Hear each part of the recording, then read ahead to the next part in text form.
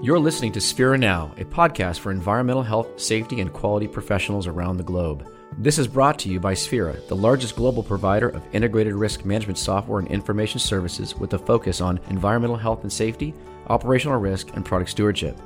Now, let's get started.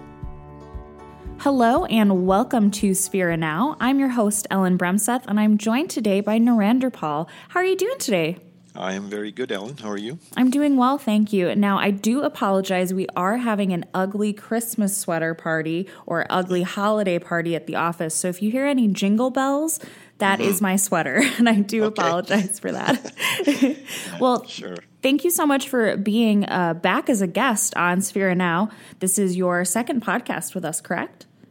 Yes, it is, and I'm excited to be back. Yep. Awesome. So just for our audience, if you didn't hear Narendra Pal's last podcast, he is a seasoned operational risk management consultant with 16 years of experience at Sphera. He has worked with customers in various manufacturing and process industries, including precious metals, mining, defense, consumer goods, automotive, electronics, aerospace, and oil and gas. As Director of Product Management, he helped to develop solutions for both quality and process safety management in these industries. He's a skilled risk assessment facilitator and trainer of various risk analyses, including HAZOP, What If, LOPA, FMEA, and FTA. He currently manages Sphera's training services for its enterprise software platforms, including Stature, Impact, Essential Suite, and Ops Info. So just thank you again, Narendra Pal, for taking the time to chat with me. So for today, I have some questions from your webinar that was hosted on November 29th. It was the webinar titled, What is HACCP? And I'd like to start with those. Are you ready to dive in? Yeah, sure. Let's do it. Fantastic. So first question. Can HACCP be used in the construction of the kitchen, dining hall, etc.? Yeah, this came up in the webinar, and we thought we would try and address it here. Yes, if you are the builder, then there is value in doing a HACCP along with the other risk assessments because you can control the design of what you are constructing.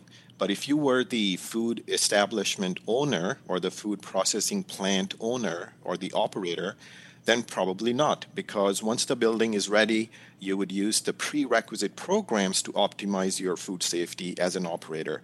You wouldn't have control over the bricks and mortar and the roofing and the rest of it and the design layout and such. It's set, and you're going to work with what you have. So yes, if you are the builder, then there is value in doing the HACCP at that time. So there's more on this I can share with you.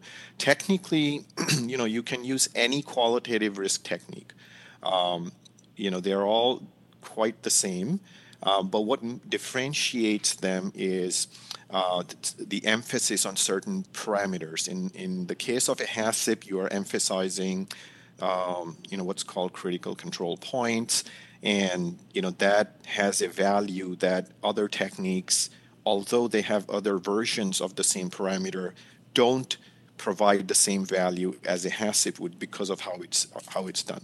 So when you're looking at, let's say, the construction phase of a building of any kind, whether it's a small little kitchen, which is a residential kitchen, or a restaurant kitchen, or a dining hall, or a large food processing plant, or a global organization, initially you would have bricks and mortars and concrete, wood and steel, etc. This is the part where builders have full control and they can make necessary adjustments. They would have control over the design layout of the building. They can control through HACCP. They can decide how that layout needs to be to optimize. Because if they know the purpose of that building, then it is a value add to supplement their other risk assessments with a HACCP. So the manufacturers, for example, some of the other things that are involved in food processing or agricultural sort of processing, the manufacturers of the insulation that goes on the walls and the roofs could do the HACCP for their products because they know it could be used in a place where food is being prepared or stored and so forth. So they would do a HACCP on it, except when you purchase the insulation, as an operator or an establishment owner, you wouldn't have that control. It is what it is, and you would need to know the specifications of it, and you look at it differently than if you were a manufacturer. So, excuse me, individual manufacturers of paint, power water lines, roofing appliances, and so forth, all the controls and instrumentation that you would purchase to put in your plant for processing of the food or drugs or medical devices, these are things that you would put through a HACCP, yourself. NASA used to use this principle of the critical control point that's in the HACCP to assess reliability of equipment and instrumentation for the space vehicle. So traditionally, however, HACCP, when it came about, is used for anything or at any time that food or drug safety is affected, directly or indirectly. And during the normal operation of the building, once it's ready, the food processing area, the ergonomics in the operational area, etc., are automatically going to be a consideration, for HACCP. The manufacturers can evaluate their products, like the packaging materials, utensils, appliances, the food processing equipment and machinery, anything with the potential for introduction of the three different types of hazards, the physical, chemical, and biological hazards that we would be concerned with in terms of our food or drugs or medical devices that are essentially going to be introduced into our body, can be risk evaluated through this HACCP process. So during the webinar, you showed a HACCP study template. There was no column to show the impact of the biochemical potential hazard on the surrounding environment, personnel in the area, financial loss due to batch loss, etc. Do you think it would be a good idea to add this parameter in a HACCP plan? That's a good question. I mean, it says very clearly that it's the physical hazards, biological and chemical, but the truth is the chemical hazards category is a pretty broad one. So the chemical hazards actually already include biochemicals. It includes naturally occurring chemicals like allergens and toxins. You are supposed to look at the synthesized chemicals like the agricultural chemicals, pesticides, fertilizers, and chemical contamination like lubricants, paints, cleaners, and such. Along with that, the biochemicals such as growth hormones or antibiotics or vitamins and minerals, these are all considerations already in the traditional HACCP approach. So in a sense, this is already there, it's implied. But are you able to extend or expand your HACCP technique to look for other types of hazards? Absolutely, you can. It depends on the application that you have. Whether it is a food processing plant, drug production, or a medical device facility, the hazard types you would look for will be specific to that application. So the principle of the critical control point to assess the reliability of equipment and instrumentation, it can be the same principle was used for space vehicles or when food was going to be sent with our with the astronauts. So NASA used the same principle of CCP, but the same principle is now used for potable water reuse systems as well. So HACCP application is quite broad, but traditionally, yes, it is for those three types of categories, which includes the biochemicals. So, in a sense, that's already addressed in the current methodology. But are you able to expand it to other applications? Are you able to expand HACCP to other applications? If that's the question, then the answer is yes. And for these different types of applications, are there then different types of HACCPs? And if so, how are they different?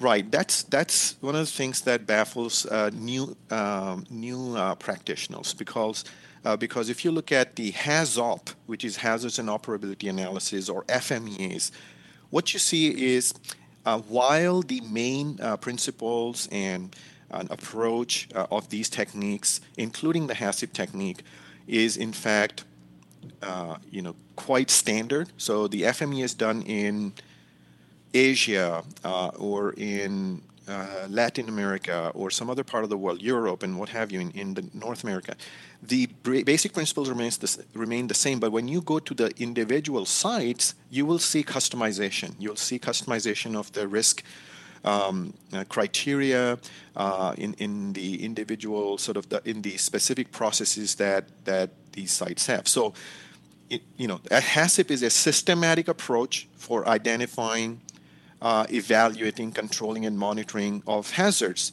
And that's pretty much the definition of the other risk assessments. What makes HACCP unique are the 7 principles that it has. So the 7 principles of HACCP don't change. So it's been out for about 50 years now. It was introduced in 1959, and originally there were 3 principles, and in the 1990s, I believe, it was expanded to have 7 principles, and they have remained as such. So whenever you have, step number 1, conduct a hazard analysis and identify preventive measures. And step number 2, determine critical control points.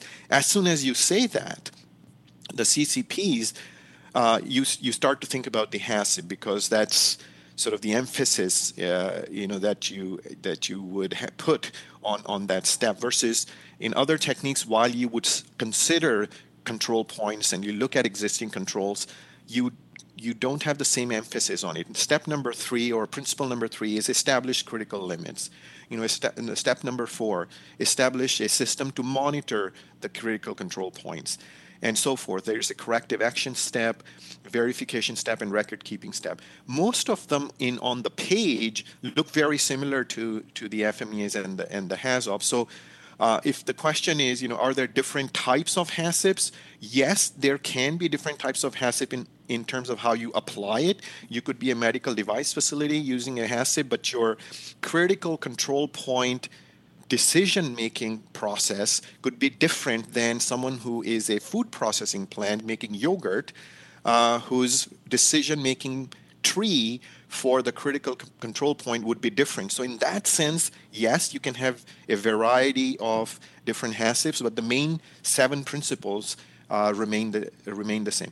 I should also point out that the FDA website has very good references for just these principles and steps of HACCP, and also provides in their appendices 2 different decision trees that people should check out. They are decision trees meant to help people, users, whether it's food safety management or medical device safety or drugs safety or pharmaceuticals, to help identify critical control points, which is the primary focus of a HACCP. And this is something people should definitely look up.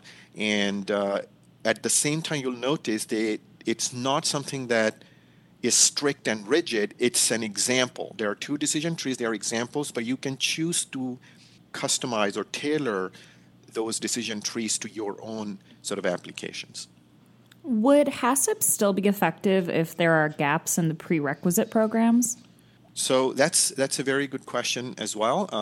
HACCP is said to be most useful when the understanding of the product or the process is so comprehensive as to support identification of the critical control points. So you need very, very specific and scientific information about the process or the product that you are trying to protect and apply safety management to. So that's sort of the output of a HACCP analysis is a risk management tool that facilitates monitoring of critical control points. However, that being said, you can't apply HACCP without a prerequisite programs in place. So it's not meant to help us control all the hazards. By definition, HACCP actually looks for only critical control points, not all control points. In fact, they will specifically exclude whatever the team decides as low severity or unimportant control points and actually exclude them from analysis. So it is deliberately looking at only the critical ones that are deemed critical by the team. So let's look at some of the things. What are these prerequisite programs? General quality systems, pest control, foreign material and defect control, and things of that nature. So let's say if you have a foreign material and defect control program in your medical device facility or your pharmaceutical facility or your food processing plant or at a catering service in a restaurant, the program for foreign material and defect control will include things like control of glass and plastics and ceramics into your food products or your drugs or your other products that you have, the medical device sort of packaging and such. Registration of the glass and brittle sort of plastics, or registration of, or having items that are shatterproof, and other sort of metal detectors and other types of sort of detectors. If you have gaps in this program, it could mean that you don't have shatterproof systems, in which case it opens up a chance for, let's say, glass particles to be introduced into your food products, just like Pillsbury had glass showing up in their baby cereal food back when HACCP was first being put together by Pillsbury. If you have a gap in your prerequisite program, like your foreign material and defect control, well, your HACCP can't be very effective, because now your HACCP, which looks at, given the control or the prerequisite programs are in place, what else can happen? We are trying to, on a routine basis, on a daily basis, as we are producing or processing our food and packaging it and creating our product, what could happen then? Well, we lose sight of that because now you have a gap in the foundation layer of your sort of quality system. So if the question is,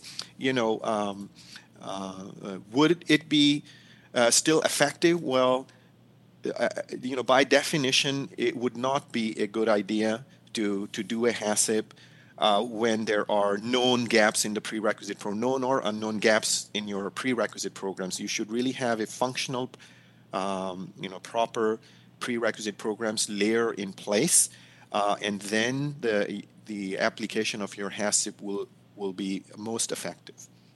So you mentioned that on paper, a lot of the times HACCP and HAZOP can kind of look similar, but what are those key differences between a HACCP and an FMEA or a HAZOP? And is either one sufficient by itself? Right. So if you do a HACCP and you're very, very good at it as a team, and then you are introduced to a new technique, an FMEA, and you are not used to the FMEA and you're confused by it, and despite someone telling you how good the FMEAs are and how comprehensive they are, which is true, you shouldn't be changing your approach. So, for example, you are looking at food safety management, and you, first of all, traditionally, when you look at FMEAs, you are, traditionally they are meant for discrete sort of manufacturing processes. So you're assembling consumer goods or other products, and your interest is in the quality of the product. Yes, you can use FMEAs, but a HACCP is traditionally meant for food safety, and the difference is in the critical control point, as I said earlier. So the key differences that you're looking for, these would be in the fact that a HACCP will have the critical control point requirement, a very strong focus in identifying, with the use of a very good decision tree that works for your application, to come up with those critical control points using scientific information about your products and how they are being controlled, and at a very fine level of detail. So there is a very strong emphasis on the scientific nature of things when you do the HACCP, and it's on a at the level of, it's very dependent on the type of sort of operation you have. You could have two facilities doing the same thing with identical equipment and still come up with two different outcomes from HACCPs. So, number one, the critical control point. HACCP only considers the critical control points. Both, FMEAs and HAZOPs, they have risk matrices, but they are much better defined than it would be in a HACCP.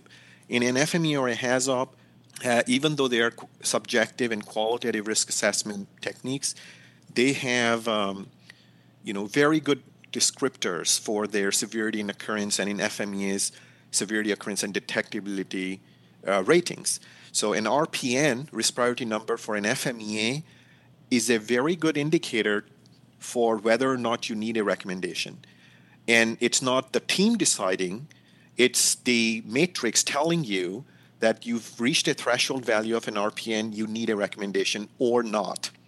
Same thing in the HAZOP, the risk ranking is of a certain color. So if it's a red, it's mandatory recommendation. If it's an orange, it's a pretty clear indicator that you will need a recommendation as well. And if it's a yellow, you are free to have a recommendation or not. It's at the discretion of the team. But in a HACCP, it's very open-ended. It's at the discretion of the team performing the HACCP. Of course, you can choose to have a strict application of risk assessment as well. But generally speaking, traditionally, it's more subjective, it's more vague in a HACCP. A consequence could be relatively serious, quote unquote, or reasonably likely to occur based on the experience of the HACCP team. Generally speaking, when you step back and you look at all these techniques, what primarily differentiates one risk assessment from another is the nature of the system, the product itself, the life cycle of it, whether it's a recurring process, a continuous process, a batch process, who is the audience, and are you looking at the integrity of the process or the system? Are you looking at, is it a procedure? Ultimately, you're always looking at 4 different impacts: risk of injury to people, environmental impact, financial impact, reputational impact. So your focus on a specific aspect of an impact like environment, if that was your focus, so let's say you're looking at environmental risks in a certain application, then you would do an environmental risk assessment, quote unquote, an ERA. The actual process of doing the risk assessment is similar to an FMEA, what if, HAZOP, and such, but your focus is on the environmental impacts. That's a very simplified version of things, but overall, when you look at a HACCP versus an FMEA versus a HAZOP, historically they've come about differently. HACCP came from the efforts of NASA and Pillsbury as a company. They were contractors to NASA. That's the HACCP methodology. The FMEA came from the U.S. military. The HAZOP came from the Imperial Chemical Industries in the 1960s. So they have started. They came about in different ways historically. But if you just step back and think about it logically, if you are creating or designing a new risk assessment technique by yourself from scratch, you will come up with the same steps. You will need the right team. You'll need to schedule a meeting. It's a brainstorming session. Then you look for scenarios, consequences, causes, controls, and so forth. And then you rate them because the formula for risk is the same: consequence times likelihood equals risk, and you develop in your applications, you sort of hone it, and as the technique evolves over time, when you apply it to a car versus a laptop versus a satellite versus a weapon system versus food processing, or the food that the astronaut takes to space versus the food that your kid takes to school, these applications require a scientific understanding of the in the proper sort of fine level of detail of that system or process, and you find yourself looking at an FMEA that's best suited for systems for quality risk. When you have lines and continuous operations, then a HAZOP is best suited because you can create deviations. But when you're looking at food and introduction of bacteria, biological sort of hazards, that's bacteria and viruses and such, and chemical hazards and physical hazards, well, that's HACCP's is the one that has evolved, and all the nuances of that technique are best suited for the food industry and anything that's ingested by humans. So that could be medical devices that are used in surgeries, for example, or drugs that we inject, we take as well, and of course, food. So the evolution of these assessments or techniques in these different areas means that it would be kind of wasteful for you to pick deliberately something out of the norm, because there is a good reason for it. It has evolved in such a way that there are the nuances and the different parameters that they have described in these techniques are already quite evolved. You should still be able to, if you are a very good team and you, just for the sake of an experiment, if you try doing an FMEA on the same process in a food processing plant, it will work. It will work just fine. You will just spend a little bit more time, and you may come up with different ways of looking at the same information.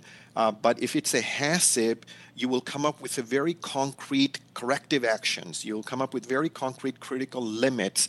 And it's a very precise notion, the humidity control, temperature control. Everybody knows how to make sure that your burger patty is, safe, is to cook it, right? So the temperature control on the burger patty is a critical, you can set critical limits on the temperature at the point when that burger patty is being cooked. So, it's pretty straightforward and easy to understand. There's also the aspect of training people. So if you go into a restaurant and talk about FMEAs and HACCPs, well, it's not going to be as well received or as if you were to share with them the HACCP, because first of all, it's already something that's required across the globe.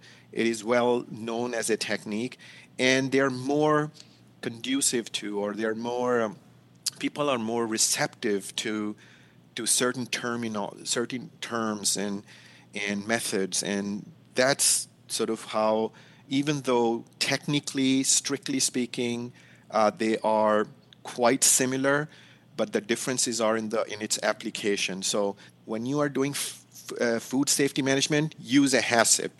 When you're doing hazards and operability or PHAs, use a HAZOP with guide words and parameters. That's a HAZOP for your chemical industry. Use for quality risk, use an FMEA, because they have evolved to a point where the parameters help you focus on the right things right away. And I hope that helps. That was all very informative. Thank you so much. So that is all the time we have for this episode of Sphera Now. Thank you again, Narendrapal, for joining us and being our guest a second time. And we look forward to having you back as a guest once again. Thank you, Ellen. It was a pleasure. So I am your host, Ellen Bremseth, signing off. This concludes the episode of Sphera Now. For more content on topics such as these, we encourage you to visit sphera.com. SPHERA.com. While there, feel free to click Contact and submit any feedback on this podcast or any topics you'd like to see us cover. Thank you, and have a great rest of your day.